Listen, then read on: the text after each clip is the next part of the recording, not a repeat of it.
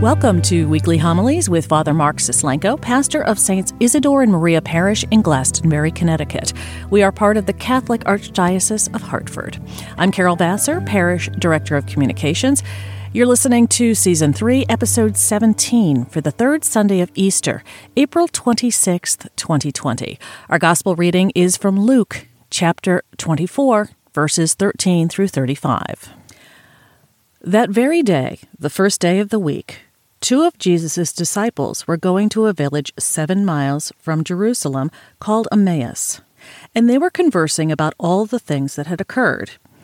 And it happened to them, while they were conversing and debating, Jesus himself drew near and walked with them, but their eyes were prevented from recognizing him.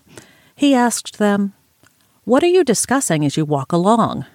They stopped, looking downcast. One of them, named Cleopas, said to him in reply, "You are the only visitor to Jerusalem who does not know of the things that have taken place there in these days?" And he replied to them, "What sort of things?" They said to him, "The things that happened to Jesus the Nazarene, who was a prophet mighty in deed and word before God and all the people, how our chief priests and rulers both handed him over to a sentence of death and crucified him. But we were hoping that he would be the one to redeem Israel. And besides all this, it is now the third day since this took place. Some women from our group, however, have astounded us. They were at the tomb early in the morning and did not find his body. They came back and reported that they had indeed seen a vision of angels who announced that he was alive. Then some of those with us went to the tomb and found things just as the women had described, but him they did not see." And he said to them, "Oh, how foolish you are! How slow of heart to believe all that the prophets spoke!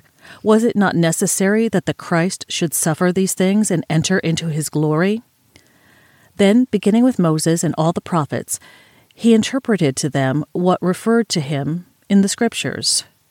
As they approached the village to which they were going, he gave the impression that he was going on farther, but they urged him, "Stay with us, for it is nearly evening and the day is almost over." So he went to stay with them. And it happened that, while he was with them at table, he took bread, said the blessing, broke it, and gave it to them. With that, their eyes were opened, and they recognized him, but he vanished from their sight. Then they said to each other, "Were not our hearts burning within us while he spoke to us on the way and opened the Scriptures to us?" So they set out at once and returned to Jerusalem, where they found gathered together the 11, and those with them who were saying, "The Lord has truly been raised and has appeared to Simon." Then the 2 recounted what had taken place on the way, and how he was made known to them in the breaking of bread. The Gospel of the Lord. Many years ago, in one of my parish assignments, there was a woman who every day would walk. You would see her at the same time walking in the same place in various parts of town every day. And she would just walk. If you passed by her on the street, she would gently nod, but would never respond to a hello or how are you. She seemed, in her own way, dressed for work, but she would just walk. No one knew her name, and we all referred to her simply as the woman who walked. We all walk through life. Maybe not physically, but we certainly present ourselves to each moment, to each day of our journey. And we walk. And as we walk through life, as we journey through life, sometimes that road is easy. It's peace-filled. It's in sync with where we feel we want and need to be. It can almost be associated with those wonderful, peaceful moments that can be captured at the break of dawn on a beach, as you walk and gently experience the morning sun breaking through the clouds, the crispness of the air, and the gentle patter of the ocean as it meets your feet. Those gentle, easy moments of life are what we seem to desire and want. But we know that our journey, our walking, is never really that easy all the time. Life produces a difficult walk for us. It's a walk that can find us carrying great burdens.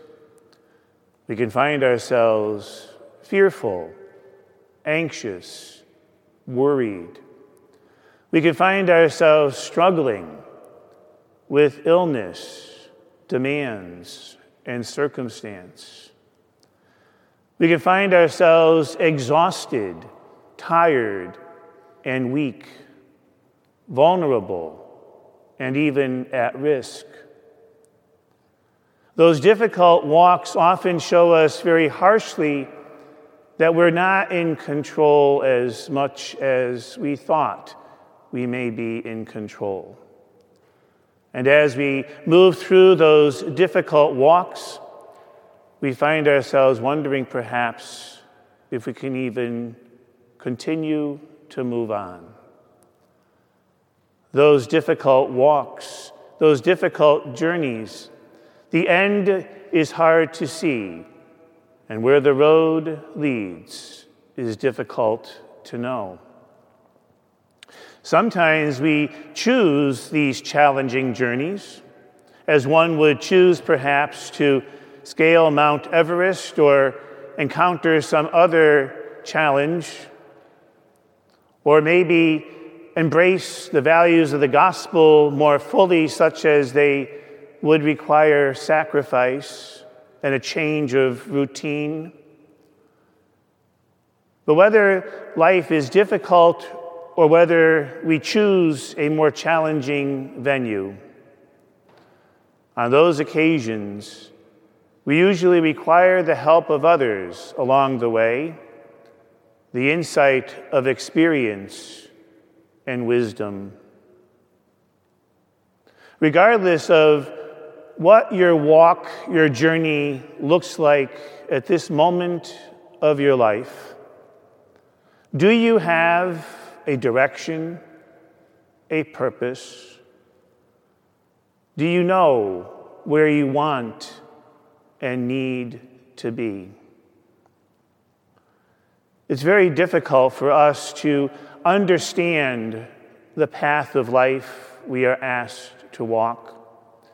It's very difficult alone to sometimes figure it all out. It's very difficult sometimes to accept where life is asking us to go. And that's why we need so desperately a companion on the journey. We need our God to enlighten us, to show us, to interpret for us what the events of life mean and what it's all about. It is only through a journey with that faithful friend, that faithful God, coming to us most especially in the wonderful, intimate presence of the Eucharist, who invites us to rest and stay a while with him as he explains to us all that has gone before and all that will come in the future. St. John of the Cross had a wonderful quote that is worth our reflection and our meditation. St. John of the Cross tells us, "Only the one who can set aside his own knowledge and walk in God's service like an unlearned child can receive wisdom from God. Listen to those words once again. Only the one that can set aside his own knowledge and walk in God's service like an unlearned child can receive wisdom from God. You see, here's the problem our hearts and our souls face. We want to control the outcome of our journey. We're the ones who want to direct the path of our lives. For many of us, if we really could choose each day how life would look, perhaps that journey and that stroll down the beach would be the one that we would prefer. But life doesn't bring us there. And so in our minds, we want to map out, design, and create the road that we want to follow. And then we want, after we have all of those plans laid out, we want God to then come in, get on our side, and get us where we need and want to go. But in that scenario, whose plan, whose service are we following? God's or our own? I would dare to say our own. And that's why we get frustrated and disappointed, anxious, fearful, unsettled. And so really, we need to step out of our way, relax our minds a bit, stop trying to figure it all out, and place ourselves humbly and submissively and obediently at God's service. As an unlearned child would seek the wisdom of one older and wiser.